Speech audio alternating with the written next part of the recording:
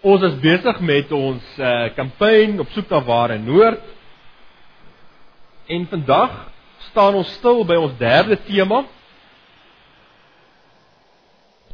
Hier die woord, die spesifieke tema vir vandag is om die Bybel deur eerste-eeuse oë te lees vir vandag. Die Bybel deur eerste-eeuse oë te lees vir vandag. Soos die eerste-eeuse mense na die Bybel sou kyk, moet ons vandag daarna kyk en so dit ons eie maak. Dis die uitdaging vir ons. Goed, ons gaan met mekaar saam lees. Ons gaan 'n klomp gedeeltes lees, maar ons gaan begin by Handelinge 8. Nou Handelinge 8. Nou voor ons dit kan lees, moet ons eers 'n bietjie ons Know Your Bible vat. En dan soek ons in Know Your Bible Handelinge. Om 'n bietjie agter te kom, waaroor gaan Handelinge? Wat is die agtergrond van Handelinge? Wie het dit geskryf? Sodat ons Handelinge self beter kan verstaan. Nou, Handelinge, author, not stated, but traditionally attributed to Luke, a Gentile physician, a missionary companion of the Apostle Paul, and author of the Gospel Luke. So, dieselfde outeur van Lukas evangelie, dit lyk vir ons of hy Handelinge ook geskryf het. Nou weet ons al ietsie, daar gaan baie keer dieselfde temas aangespreek word, dieselfde manier van skryf, die datum wanneer die Handelinge boek geskryf is, covering events of AD 30 to 60, so 30 tot 60 na Christus, net na net voor Jesus se hemelvaart, begin dit tot so 60 na Christus. Acts was probably written sometime between 62 and 80 AD. So, 62 tot 60 na Christus geskryf. In 10 words of less, waaroor gaan dit? The Holy Spirit's arrival herald the beginning of the Christian church. So, dit vertel vir ons hoe die kerk ontstaan het in die wêreld. Jesus vaar op en dan los hy die kerk agter om die wêreld te versprei. Daar's baie meer wat julle later self kan lees. Nou goed. Ons begin en ons lees saam Handelinge 8 en ons gaan begin by vers 27. Filippus het dit klaar gemaak en gegaan. Hy ontman die Ethiopiër wat 'n hoë pos beklee het aan die hof van die Kandake, soos die koningin van Ethiopië genoem is, en wat haar geldsaake beheer het na Jerusalem toe gekom om te aanbid. Hy was nou op pad terug, en het op sy wa gesit en lees uit die profeet Jesaja. Toe sê die Gees vir Filippus, gaan loop saam met die wa. Filippus het daarin gehardloop, en gehoor dat die man uit die profeet Jesaja lees. Hy vra toe vir hom, verstaan jy wat jy lees? Die Ethiopiër antwoord, hoe sou ek kon as niemand dit vir my uitlê nie? Hy het Filippus gevra om op te klim en by hom te kom sit. Die skrifgedeelte wat hy gelees het, was dit: soos 'n skaap is hy gelei om geslag te word, en soos 'n lam wat stil is as hy geskeer word, het hy nie sy mond oopgemaak nie. In sy vernedering het daar nie reg aan hom geskied nie. Wie sal van sy nageslag kan vertel? Sy lewe op aarde word beëindig. Die amptenaar vra toe vir Filippus, sê vir my asseblief, van wie praat die profeet hier? Van homself of van iemand anders? Filippus het by hierdie gedeelte begin, het die evangelie oor Jesus aan hom verkondig. Nou, ek het nogal simpatie met Filippus. Want hy sien hierdie man wat die Bybel lees en nie verstaan wat hy lees nie. Ek het nog meer simpatie met die Ethiopiër. Want daar is baie gedeeltes in die Bybel, as jy hom die eerste keer lees, dan wil dit nie lekker sin maak. Jy verstaan nie regtig, wat wil God nou vir my sê, deur dit wat ek lees nie. En so is hierdie Ethiopiër, wat gehoor het van die Joodse geloof, en graag meer daarvan wou leer, in Jerusalem gewees. Hy het die Ou Testament, soos die Jode hom gelees het, gekry, en nou is hy op pad terug en hy lees, en hy wil graag hoor van hierdie God van Israel, maar hy verstaan nie wat hy lees. Dan sien ons dat Filippus na die Heilige Gees luister, naderloop by hom gaan sit, en dan doen hy 'n besonderse ding, want ons moet nou mooi kyk, die Ethiopiër lees uit Jesaja 53. 'n gedeelte wat op 'n ander geleentheid vir 'n ander doel geskryf is. Maar intussen tyd is Jesus gebore, het hy gesterf en het hy opgestaan. Dis met 'n ander bril wat Filippus terugkyk na hierdie gedeelte wat die Ethiopiër lees. En dan, as hy vir die Ethiopiër begin vertel van hierdie evangelie van Here Jesus Christus, dan begin die Ethiopiër verstaan wat hy lees. Want hy begin by dit wat hy gelees het. Hy begin by die Ou Testament. Hy begin daar by hierdie verhaal wat Jesaja vertel. En dan trek hy hom deur. Hy sê ja, daar was 'n tyd gewees toe God die Israeliete gered het op 'n besonderse manier in die verlede. Dis reg. Maar dit is die enigste keer wat gebeur het nie. En dan trek hy hom deur, dan kom hy by Jesus uit. En as die Ethiopiër hoor wat die Here Jesus gedoen het, dan verander sy lewe. In die res van die gedeelte lees ons dat hy sê vir Filippus, wat keer my om hierdie evangelie te aanvaar? Wat keer my om die Here Jesus deel te maak van my lewe? Net daar en daar kom hy tot bekering en hy's gedoop en hy gaan terug Ethiopië toe en die geskiedenis vertel vir ons dat hierdie man het die evangelie gaan verkondig in Ethiopië en was die gevolg gewees van die sterk kerk wat daar in Ethiopië ontstaan het. Vandag nog kry mens die Koptiese kerk, dis 'n Christelike kerk in Ethiopië. En die kerkgeskiedenis wil dit hê dat dit die gevolg was van hierdie man wat op hierdie dag met die Ou Testament in sy hand tot bekering gekom het, nadat Filippus vir hom gehelp het om dit te verstaan, dit reg te interpreteer. Hy het dit teruggeneem Ethiopië toe en dit gaan verkondig. En 'n groot deel van sy nasie kom tot bekering. Die woord van God verander mense. Oor die afgelope 5 jaar het die Willow Creek gemeente daar in Chicago in Amerika 'n stuk navorsing gedoen wat fenomenaal is. Hulle het met die vraag gesit in hulle eie gemeente, dit is 'n baie groot gemeente, en hulle het die vraag gehad, wat help mense om in hulle geloof te groei? En soos dit nou maar gaan met die gemeente, dink hulle groot en het hulle weier gegaan as hulle eie gemeente, en het hulle vir hulle 'n steekproef bymekaar gemaak van 157,000 gelowiges in 500 gemeentes. 'n Redelik verteenwoordigende steekproef wat hulle bymekaar gemaak het, en met vraelyste en met onderhoude met die mense gesels oor wat help hulle groei in hulle geloof. Na al die navorsing kon hulle 'n model saamstel waar hulle in die eerste plek gesê het, daar sekere geloofsfases waardeur 'n mens groei. Buite die geloofsfases is daar sekere bewegings wat ons neem van een geloofsfase na 'n volgende toe. Goed, so het hulle 4 geloofsfases geïdentifiseer waardeur 'n mens groei. Eerste ene, exploring Christ. Dit is ouens wat nog nie die Here leer ken het nie, maar wat glo in 'n God en iets groters, maar die detail maak nog nie vir hulle lekker sin. So hierdie ouens is nog op soek. Goed. Dan die tweede fase, growing in Christ groep. Dis die ouens wat die Here aanvaar het in hulle lewe, maar hulle het nog baie vrae. Hulle het nou maar eerste tree gegee in hulle geloofslewe. Goed, hulle begin nou eers. OK. Goed. Dan die volgende groep is die close to Christ groep. Dis die ouens wat dan maar eentjie met die Here stap. Hulle kom eind met hulle eie geloof, hulle geloof in die Here Jesus Christus, maar hulle totale wese is nog nie oorgegee aan God nie. Hulle gebruik die beeld in hulle boek. Hulle sê, dis ons so met die Here Jesus hand om die skouer stap. Ons wil hom saamvat oor waar ons gaan, maar ons is op ons eie pad. Ons neem vir God saam waar ons wil gaan. Goed, dan die laaste groep, die Christ Center groep, is ouens wat gesê het, maar my totale wese word bepaal deur dit waartoe God my wil neem. En selfs al beteken dit vir my persoonlik bietjie ongerief, of selfs al beteken dit dat ek nie noodwendig op die kort termyn doen wat ek graag wil doen nie, my prioriteit is om God te volg. Goed, hulle identifiseer hierdie 4 groepe na al hierdie navorsing, en hulle kom ook agter dat daar sekere faktore is wat mense help van een fase na die volgende groei, en hulle vat dit saam in 4 movements.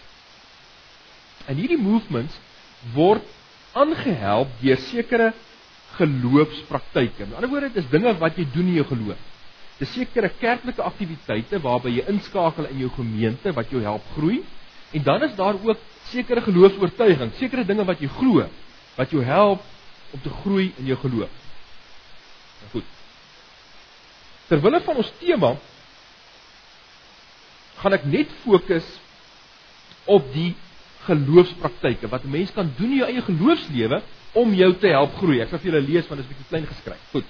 Hulle het agtergekom dat daar, uit al die faktore wat mense help groei in hierdie eerste beweging, 4 is wat uitstaan. So hulle het baie faktore geïdentifiseer wat mense help groei van exploring Christ af. Anderswoorde, hulle ken nog nie die Here eintlik nie, na 'n punt toe waar hulle commitment maak vir die Here. En die 4 wat hulle geïdentifiseer het, was in die eerste plek reflection on scripture.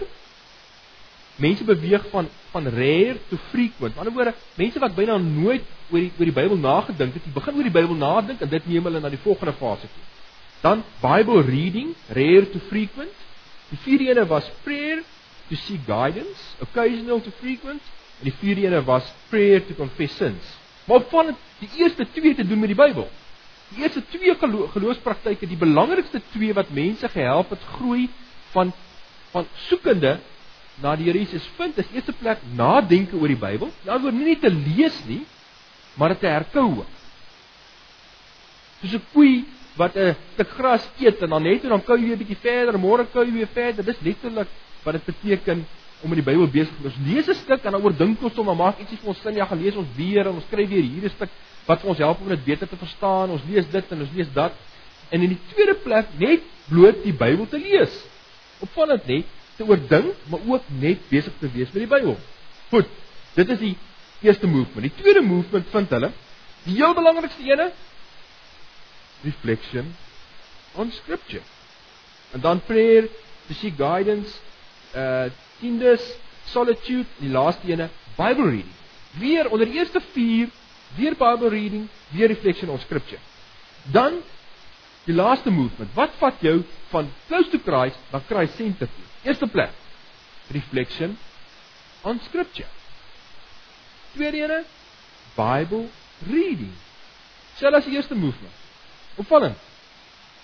Die belangrikste geloofspraktyk wat jou van een fase na volgende fase toe neem. Goed, die volgende deel van hulle navorsing was, hulle het 'n faktoranalise gedoen van al die faktore wat 'n invloed het op mense geloofsgroei. Hulle het gaan sê, wat se geloofspraktyke, wat se kerklike aktiwiteite, wat se geloofsoortuigings help jou om van een fase na die volgende fase te groei. En toe het hulle uit al die weer 'n top 5 van saamstel.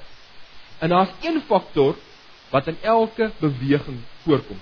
Al die ander wissel. Daar's net een wat in elkeen van hierdie bewegings voorkom.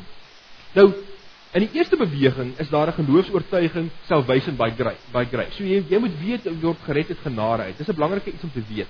Tweede plek, die spiritual belief dat daar 'n drie-enige God is. En so kan ons afgaan. Vyfde plek, die 5de belangrikste faktor van alle faktore om 'n mens te neem van exploring Christ to close to Christ, reflection on scripture. Tweede beweging. Eerste is 'n belief or attitude dat God persoonlik is, 'n personal God. Tweede ene is prayer to seek guidance. Derde ene, reflection on scripture. Die derde beweging van close to Christ na Christ center toe. Eerste ene, giving your life away. Christ first, identity in Christ, authority of the Bible. Vierde ene. Vyfde plek, reflection on scripture. Uit 'n steekproef 157,000 mense, gelowiges, wat op verskillende fases van hul eie geloofspad is, vind hulle dat die een faktor wat sentraal staan in elkeen van hierdie bewegings is om besig te wees met God se woord, dit te oordink, dit te deurdink en daardeur geïnspireerd word. En wat maak dit vir ons so moeilik? As ons dit dan nou weet, hoekom voel ons soms soos die Ethiopiër wat daar op die waas sit en net nie verstaan wat ons lees nie? En ek in die eerste plek is een van die redes dat daar so groot kultuurverskil is tussen die konteks van dit waarin die Bybel geskryf is en die konteks waarbinne ons lewe. En om ietsie daarvan te verstaan, kan ons maar nou net vandag tussen 'n groep Arabiere instap. Enige van die Midde-Oosterse gelowe of kultuurgroepe. Tussen hulle instap en probeer om 'n sinvolle gesprek aan te knoop waar jy voel, jy word verstaan, en waar jy voel, jy verstaan die ander persoon. Baie moeilik. Ons maak amper karikatuure van mekaar, omdat ons so kultuurgewys ver van mekaar af is. Maar dit is 'n beeld van die agtergrond waar binne die Bybel ontstaan het. Nou probeer ons met vandag se westerse oë in die jaar 2009 kyk na die Bybel en die goed net so toepas vir vandag, en dan werk dit nie.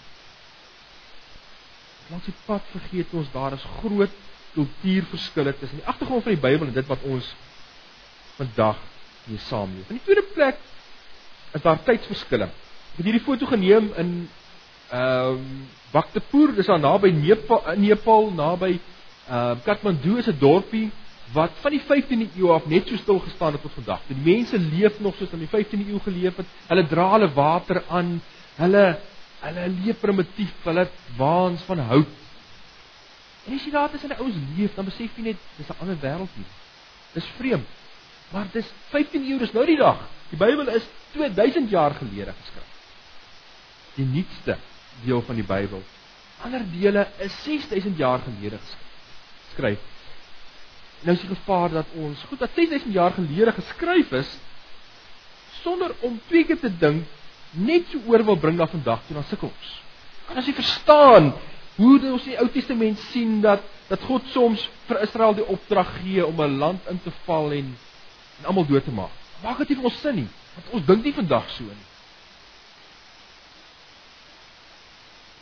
6000 jaar gelede het dit perfek sin gemaak. En daai skuif is soms vir ons moeilik. 'n Derde faktor wat vir ons dit moeilik maak om die Bybel onbevange te lees, is die brille waardeur ons kyk. Almal van ons het maar een of ander bril op wat gevorm is deur dit wat ons gehoor het, hoe ons groot geword het, die geloofsgemeenskap waar binne ons groot geword het, die huis waaraan ons groot geword het, en dit veroorsaak dat ons sekere dinge fyner sien as ander. Ek het 'n vriend in Suid-Afrika vir wie die geregtigheid van God en God se oordeel belangrik is. Daar's 'n sekere storie oor hoekom dit vir hom so belangrik is, maar as ons in 'n gesprek is en ons praat oor God se genade, sal hy altyd daarop wys, maar God is 'n regverdige God. Kyk hoe God in die Ou Testament mense gestraf wat teen hom in opstand gekom het. Want dis die bril waardeur hy kyk. Dis wat vir hom belangrik is. Hy fokus skerp daarop in. Ons het in ons geskiedenis al verskeie fases gehad deur die jare waar mense met 'n sekere bril na die Bybel gekyk het en dan gesien het wat hulle graag wil sien. En ons doen dit vandag ook. Dis 'n slaggat waar ons vandag ook maklik trap is om te fokus op dit wat ons wil. En die dele wat vir ons ongemaklik is, liewers bietjie uit te skuif. Een van die goeie voorbeelde is ons eie ongemaklikheid met seksualiteit. En daarom lees ons Hooglied as hierdie mooi verhouding tussen God en sy kerk en hoe pragtig dit is, en dis nooit die doel van Hooglied gewees nie. Hooglied het juist die seksualiteit in sy detail kom beskryf. Die ou in die periode mag die klein seentjies glad nie Hooglied gelees het nie, want dit was so eksplisiet vir hulle gewees. Maar vandag is ons ongemaklik daarmee, daarom probeer ons maniere om dit te lees. Nou moet ek bely, ek nog nooit oor Hooglied gepreek nie, maar ek skraap nog moed by mekaar en ek gaan nog eendag. Maar ek sal julle waarsku. In Suid-Afrika het ek 'n kollega gehad wat deel van sy gemeente was die ouer huis gewees, en dan word dit uitgesaai na die ouer huis. En eendag toe waag hy dit ook om oor Hooglied te preek. En een tannetjie het so opgestaan met haar zimmer vry, maar so na die radiootjie wat nou die uitsending hanteer toe gestap. En hy gaan dan hom afgesit en net aangekondig, die dominee preek vandag oordelike goed, niemand luister nie. So. Dis die bril waardeur ons kyk beïnvloed dit wat ons lees. En daarom sien ons soms wat ons wil sien en nie dit wat God vir ons wil sê. En dan lees ons in Openbaring hierdie ongelooflike gedeelte dat Johannes 'n visioen sien. En in die visioen kom die volgende voor. Openbaring 10. Toe het ek 'n ander engel, 'n sterke uit die hemel uit sien afkom. Hy het 'n wolk om hom gehad en 'n reënboog bo aan sy kop. Sy gesig was soos die son en sy bene soos 4 pilare. In sy hand het hy 'n oop boekie gehad. Oop boekie, omdat hy so groot was, lyk die boekie klein. Hy het toe met sy regtervoet op die see en met sy linkervoet op die land gaan staan. En met 'n harde stem uitgeroep soos 'n leeu wat brul. Toe hy uitroep, het 7 donderslae geantwoord. En toe die 7 donderslae praat, wou ek dit opskrywe. Maar ek het 'n stem uit die hemel hoor sê, hou geheim wat die 7 donderslae gesê het, moet dit nie opskrywe nie. Die engel wat ek op die see en die land sien staan het toe sy regterhand na die hemel toe opgelig en 'n eed afgelê by hom wat tot in alle ewigheid lewe. En wat die hemel en wat daarin is, die land wat daarop is, die see en wat daarin is geskep het. Hy het met die eed bevestig, daar is geen tyd meer oor nie. Op die dag, wanneer die 7de engel op sy trompet gaan blaas, sal God se verborgde bedoeling met alles bereik word, soos hy die blye tyding aan sy dienaars die profete bekend gemaak het. Deur eeue heen praat God al deur sy woord. Die stem wat ek uit die hemel gehoor het toe weer met my gepraat, het vir my gesê, gaan kry die oop boek daar in die hand van die engel wat op die see en die land staan. Ek het na die engel toe gegaan en vir hom gevra om die boekie vir my te gee. Hy sê toe vir my, neem dit en eet dit op. Dit sal jou maag bitter maak, maar jou mond sal dit so soet soos heuning wees. Ek het die boekie uit die hand van die engel gevat en het opgeëet. In my mond was dit so soet soos heuning, maar toe ek dit insluk, het my maag bitter geword. Toe het hulle vir my gesê, jy moet deur God se boodskap aangaande baie volke, nasies en tale en konings verkondig. Johannes sien hierdie visioen waar hy die boek moet kry, maar hy moet die boek nie net vat nie. Hy moet hom net gaan lees, hy moet hom deel maak van sy hele wese. En hoe maak hom deel van sy wese? Hy eet dit op. Hy eet dit op. Op 'n simboliese manier ietsie te sê van dat hy moet hierdie ewige woord van God wat van die profetiese tyd af daar is en met hulle praat in sy lewe inneem, dit opeet en deel laat word van sy wese. En dan is die opvallende ding, as jy dit eet, dan is dit aanvanklik soet. Dis lekker. Dis goed om te hoor. Daar's troos in God se woord. Maar dis nie al wat daar is nie. As hy dit insluk en dit kom in sy maag, dan is dit vir hom bitter gewees. Hoekom? Want soms praat die Bybel met ons oor goed wat ons nie wil hoor nie. Soms sê die Bybel vir ons goed wat nie lekker is nie. Maar al twee fasette is in die Bybel. Daar's die soet, daar's die hoop, daar's die troos. Daar's die rigting en die leiding wat God vir ons gee. Maar daar's ook soms die tye wanneer ons dinge moet gaan regmaak, wanneer God met ons praat oor dit wat verkeerd is, waar hy vir ons inspireer om sy evangelie te verkondig, wat nie altyd maklik is nie. Die soet en die bitter is in God se woord. Maar hoe kom ons daarby? Hoe kom ons van 'n punt waar ons soos Ethiopië op 'n waas het en nie verstaan wat ons lees nie, tot op 'n punt waar ons dit eet en ons verstaan dit en dit inspireer ons, dit soet in ons mond, maar dit is ook bitter in ons maag. En daar's 'n paar dinge wat ons kan doen om vir ons te help op hierdie pad. En die eerste ding wat ons moet onthou is dat ons lees 'n vertaling van God se woord. Die een van ons sit hier vandag met 'n Griekse Bybel voor ons oop en 'n Hebreëse Bybel voor ons oop en lees dit presies soos die Here Jesus dit gesê het in daardie tyd. Ons almal sit met 'n vertaling. En wat ons moet onthou is alle vertalings is nie dieselfde nie.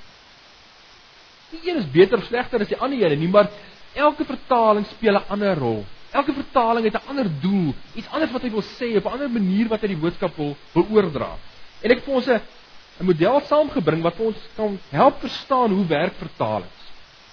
Vertalings begin aan een kant met baie letterlike vertalings. Met ander woorde, die vertaler het die Griekse Bybel gevat en as daar staan die Griekse woord vir die, het hom net so vertaal die. En as daar staan Jesus, het hom net so vertaal Jesus en hy het gaan loop, so het hy hom vertaal direk oor in Afrikaans of in Engels of wat dit ook al is. Die gevolg is dat dis baie akkuraat volgens die oorspronklike teks, maar dis vrek moeilik om te lees. As jy King James vat of jy vat 'n ou Afrikaanse vertaling en jy lees hom, dan sukkel jy vrek om te verstaan wat daar staan. Dis baie akkuraat, maar baie moeilik om te verstaan. Goed, toe die ouens gesê dit werk ook nie heeltemal nie. Ons moet 'n ander plan begin maak. Nou dit is die een kant van die spektrum. die baie letterlike vertalings.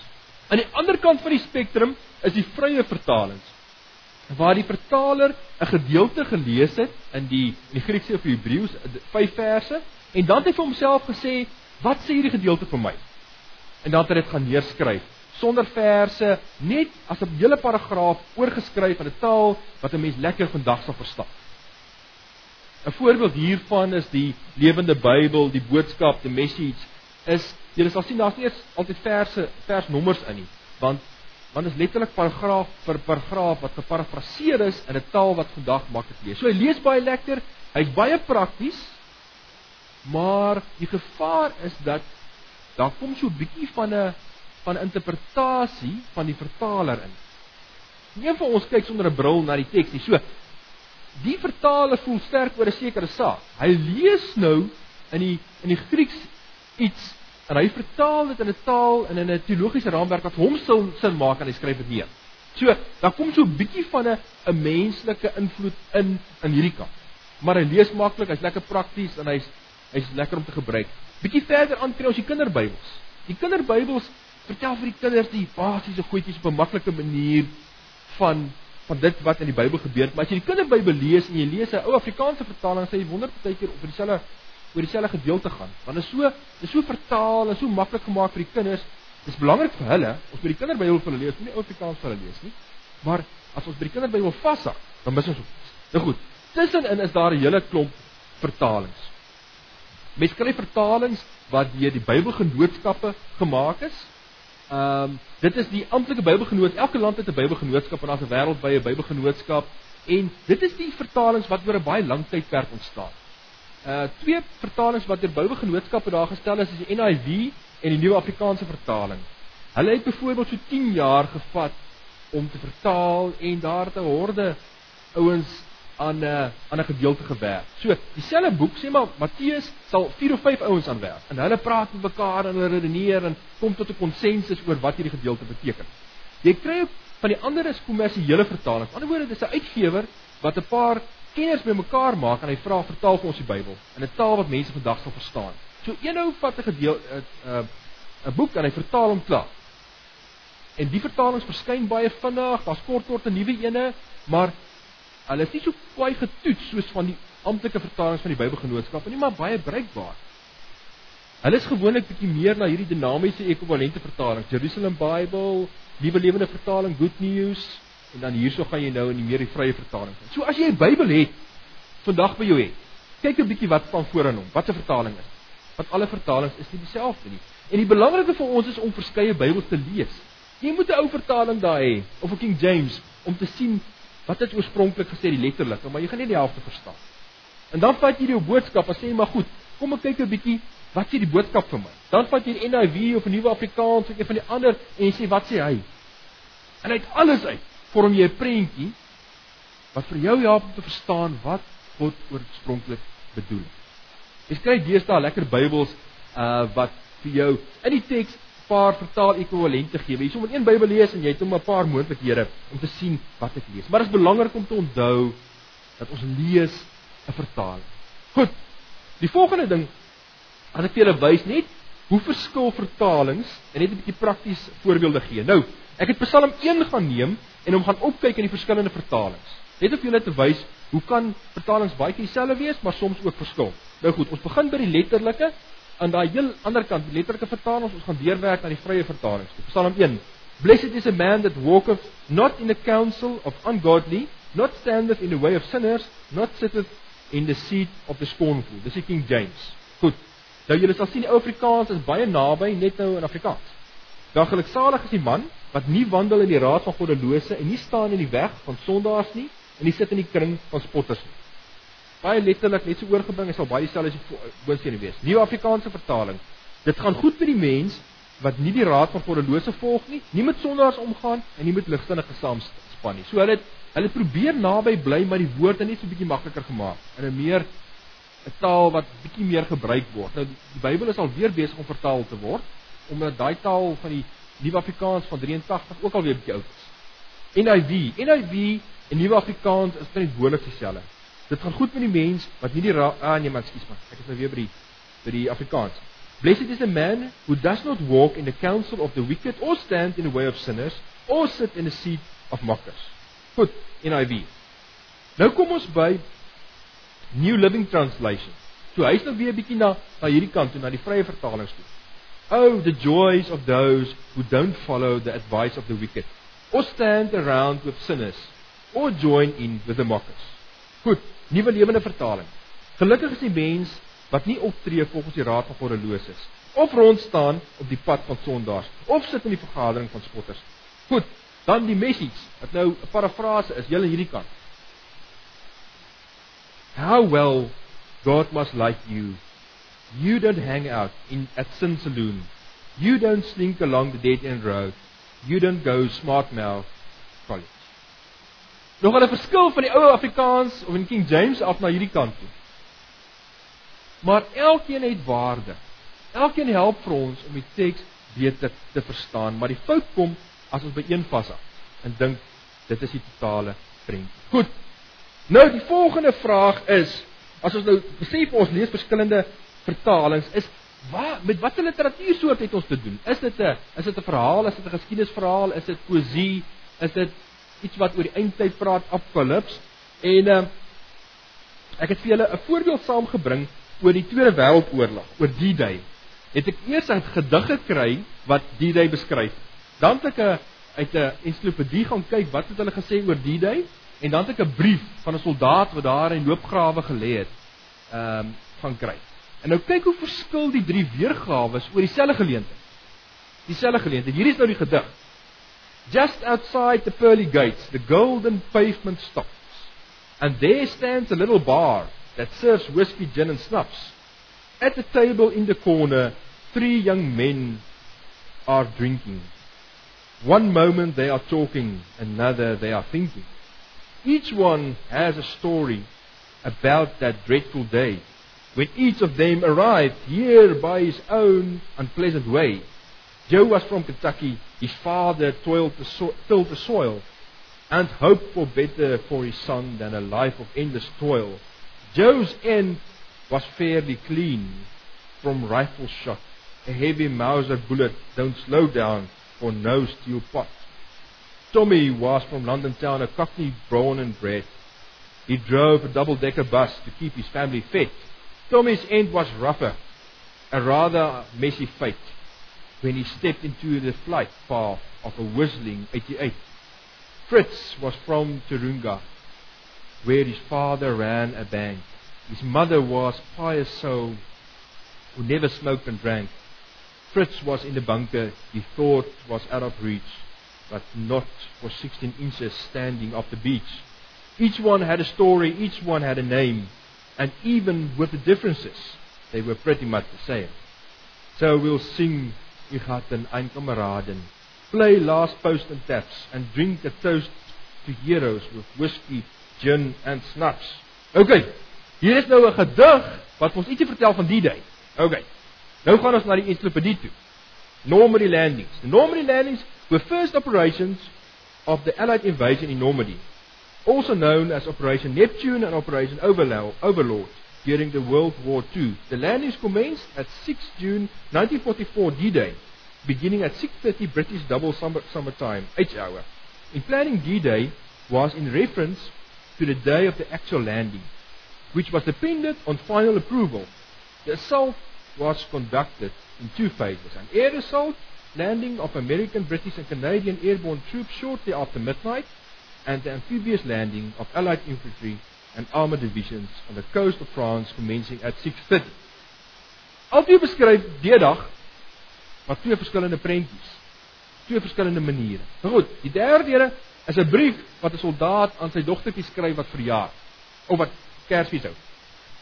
Dear Jackie, I sure would have liked to been there and seen your face when you seen your new doll this morning. I hope the one Daddy sent got there on time. If not, I know you will enjoy it just as much when it does finally come. En dan gaan hy aan hier by einde en dan skryf hy oor die dag self. I didn't get finished last night, so I will close and mail now. We aren't leaving until 5 p.m. Most of the boys are pulling out at 10 a.m. I think You will be able to find Heidelberg on the maps because it's a good sized city, a Nazi stronghold and home of Heidelberg University. So gaan hy aan en beskryf ietsie van sy eie ervaring vir sy mense by die huis. Hy skryf persoonlike goed vir sy dogtertjie oor die pop wat sy gaan kry. 3 mense, 3 verskillende literatuursoorte oor dieselfde gebeurtenis. Nou sit ons met die Bybel. En die Bybel bestaan uit 'n klomp verskillende literatuursoorte.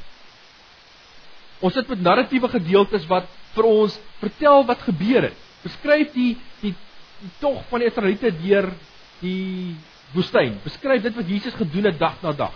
Ons sit met wette, Levitikus, Deuteronomium wat 'n klomp wette in het. Wat sekere dinge beskryf het vir hoe die volk moet lewe en hoe hulle wêreld moet inrig. Ons sit met poësie, psalms en ander plekke. Ons sit met wysheidsliteratuur, Spreuke van Salomo, Job en nog ander. Ons sit met die profete, ons sit met die evangelies, wat ook narratiewe is, maar vir ons redelik belangrik is, ons skei hom so 'n bietjie, ons sit met die briewe wat Paulus geskryf het. Ons sit met apokaliptiese literatuur soos Openbaring, ons sit met Daniël wat ook apokaliptiese literatuur is. En as ons nie gaan onderskei tussen hierdie verskillende literatuursoorte en weet waarmee ons besig is nie, gaan ons foute maak as ons die Bybel lees. Want jy kan nie 'n gedig lees soos jy die evangelies lees. Jy kan nie Openbaring lees soos jy die evangelies lees nie. As die evangelies sê Jesus het 12 disippels gehad, dan was die kans goed geweest dat daar 12 disippels was. As Openbaring vir ons vertel van 144,000 wat in die hemel sal wees, dan praat hy in beeldspraak. Hy praat met mense wat hoop verloor het en hy skets vir hulle prentjie wat nie bestaan nie, om vir hulle hoop te gee oor die eindtyd. En dan gebruik hy getal wat vir hulle sê, almal wat daar moet wees, sal daar wees. En ons begin, en soms bietjie uit lui probeer ons alles in die Bybel dieselfde manier lees, en dan verval ons in 'n klomp dwaling en 'n klomp misinterpretasie. Die volgende ding wat ons onsself moet afvra, as ons agtergekom het, lees ons 'n gedig, lees ons 'n narratief, lees ons 'n wat, is vir onsself te vra, maar wat is die agtergrond van hierdie gedeelte? Waaroor gaan dit in hierdie gedeelte? En dan vat ons nou jou Bybel, en jy kyk, wie dit geskryf? Was dit Paulus gewees? Was dit Johannes gewees? Was dit 'n Ou Testamentiese profeet gewees? Was dit Moses gewees? Wie was dit al gewees wat dit geskryf het? Met watter doel het dit geskryf? Aan wie het hy geskryf? As Paulus skryf aan die Korintiërs en hy skryf aan die Efesiërs, dan is die goed waaroor hy praat heel verskillend. Sy stemtoon is anders, want die klomp Korintiërs was 'n klomp droogmakers gewees. En hy praat kwaai met hulle. Daar's verdeeldheid tussen hulle gewees. Hulle het gedurig iets gekry oor te stry. Die Efesiërs was by ouens gewees wat regtig op 'n mooi manier Here gedien het. Hy praat oor ander goed met hulle. As ons nie weet dat hy met 'n ander gemeente besig is, hy skryf met 'n ander doel nie, dan mis ons baie van die diepte wat daar is in God se woord. As Paulus skryf vir die tronk uit, dan is daar sekere dinge wat vir hom belangrik is. Hy ly self. As die profeet skryf uit ballingskap uit, dan is daar dinge wat hom beïnvloed. Hy skryf van die volk in ballingskap, dan praat hy met hulle oor ander goed. Daarom moet ons maar bietjie ons Bybel in praktyk vat en ons ander Bybels wat ons het, en in elke begin van elke Bybelboek in die vertalings is daar 'n kort opsommingkie. Waaroor gaan die boek, wat se omstandighede en wie dit geskryf? Wat ons help om dit beter te verstaan. Nou goed, dan begin ons fokus. Ons weet nou, ons het kyk watter vertaling ons lees, ons verskeie vertalings gelees. Ons het bietjie gaan kyk na watter soort literatuur lees ons. Ons het dan gekyk na wie het hom geskryf, watter doel, waarom het hy hom geskryf, watter omstandighede, en dan begin ons in detail kyk. Dan sê ons maar, wat lees ons hierso? Wat is die hooftema wat hier bespreek word? Gaan dit oor God se liefde? Gaan dit oor dat God vir ons red? Gaan dit oor God se troue sorg in 'n tyd wanneer mense hopeloos is? En dan kan ons sê, watter woorde herhaal in hierdie gedeelte? As ons vir ons kinders iets belangriks wil leer, dan sê ons dit 10 maal vir hulle. En onbelangrike goed sê ons net so 1 maal vir hulle. Maar so het die Bybelskrywers ook gewerk.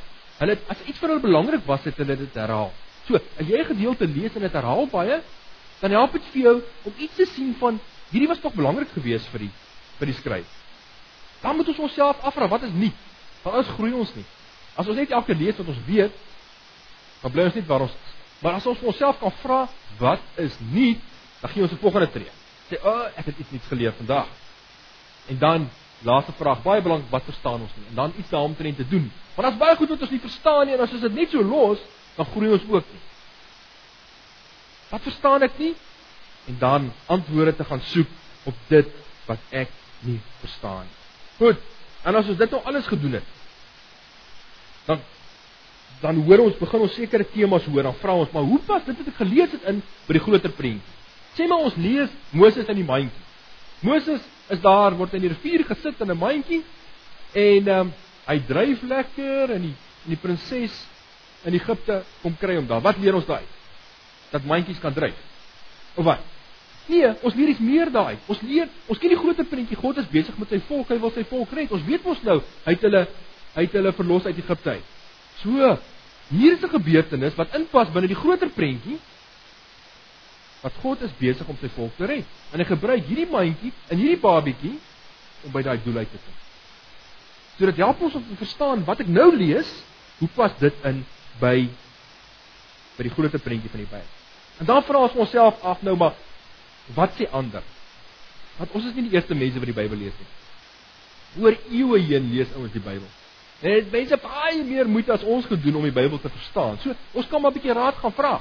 Ons kan maar gaan lees, wat sê ons Bybel in praktyk, of die verklaringe, of watter boekies ons ook al het, wat die Bybel vir jou verklaar. Nie net een vat nie, maar vat maar 'n paar. Luister wat sê ander gelowiges. God praat met ons almal ook. In baie gevalle oor dieselfde goed. So ons gedagtes gaan toets aan mekaar. En God wil nie vir ons vandag nuwe openbarings begin gee wat hy nog nooit gegee het. Hy praat deur die eeue heen met mense oor dieselfde goed. Sy woord bly dieselfde. Omstandighede verskil, mense verskil, maar hy gaan nie oor nuwe goed. Hy gaan nie vir ons iets nuuts kom sê wat hy nog nooit van tevore vir mense gesê het nie. En dan begin ons ontdek, wat is hierdie gedeelte vir my? Ek het nou deur al hierdie stappe gegaan, nou begin ek ietsie hoor, maar dit lyk vir my, God wil met my oor hierdie gedeelte soos volg praat. En laaste, wat gaan ek nou doen? Wat is my reaksie? Wat is my reaksie op dit wat ek gelees het? Ek het nou gehoor, dit. Ek het nou gehoor, wat ook al. Hoe reageer ek daarop? Wag ek maar tot die volgende keer? Laat lê ek dit nou tot later? En is opvallend, as ons daai tree, as dit vir ons tot aksie oorgaan, dan begin ons nuwe goed hoor. As ons 'n tree gee, dan vat God ons weer van daai volgende tree af vorentoe. Maar as ons net bly waar ons is, en ons hoor nie die dinge, dan vorder ons nie. Dan groei ons nie, ons gaan nie na 'n volgende tree toe nie.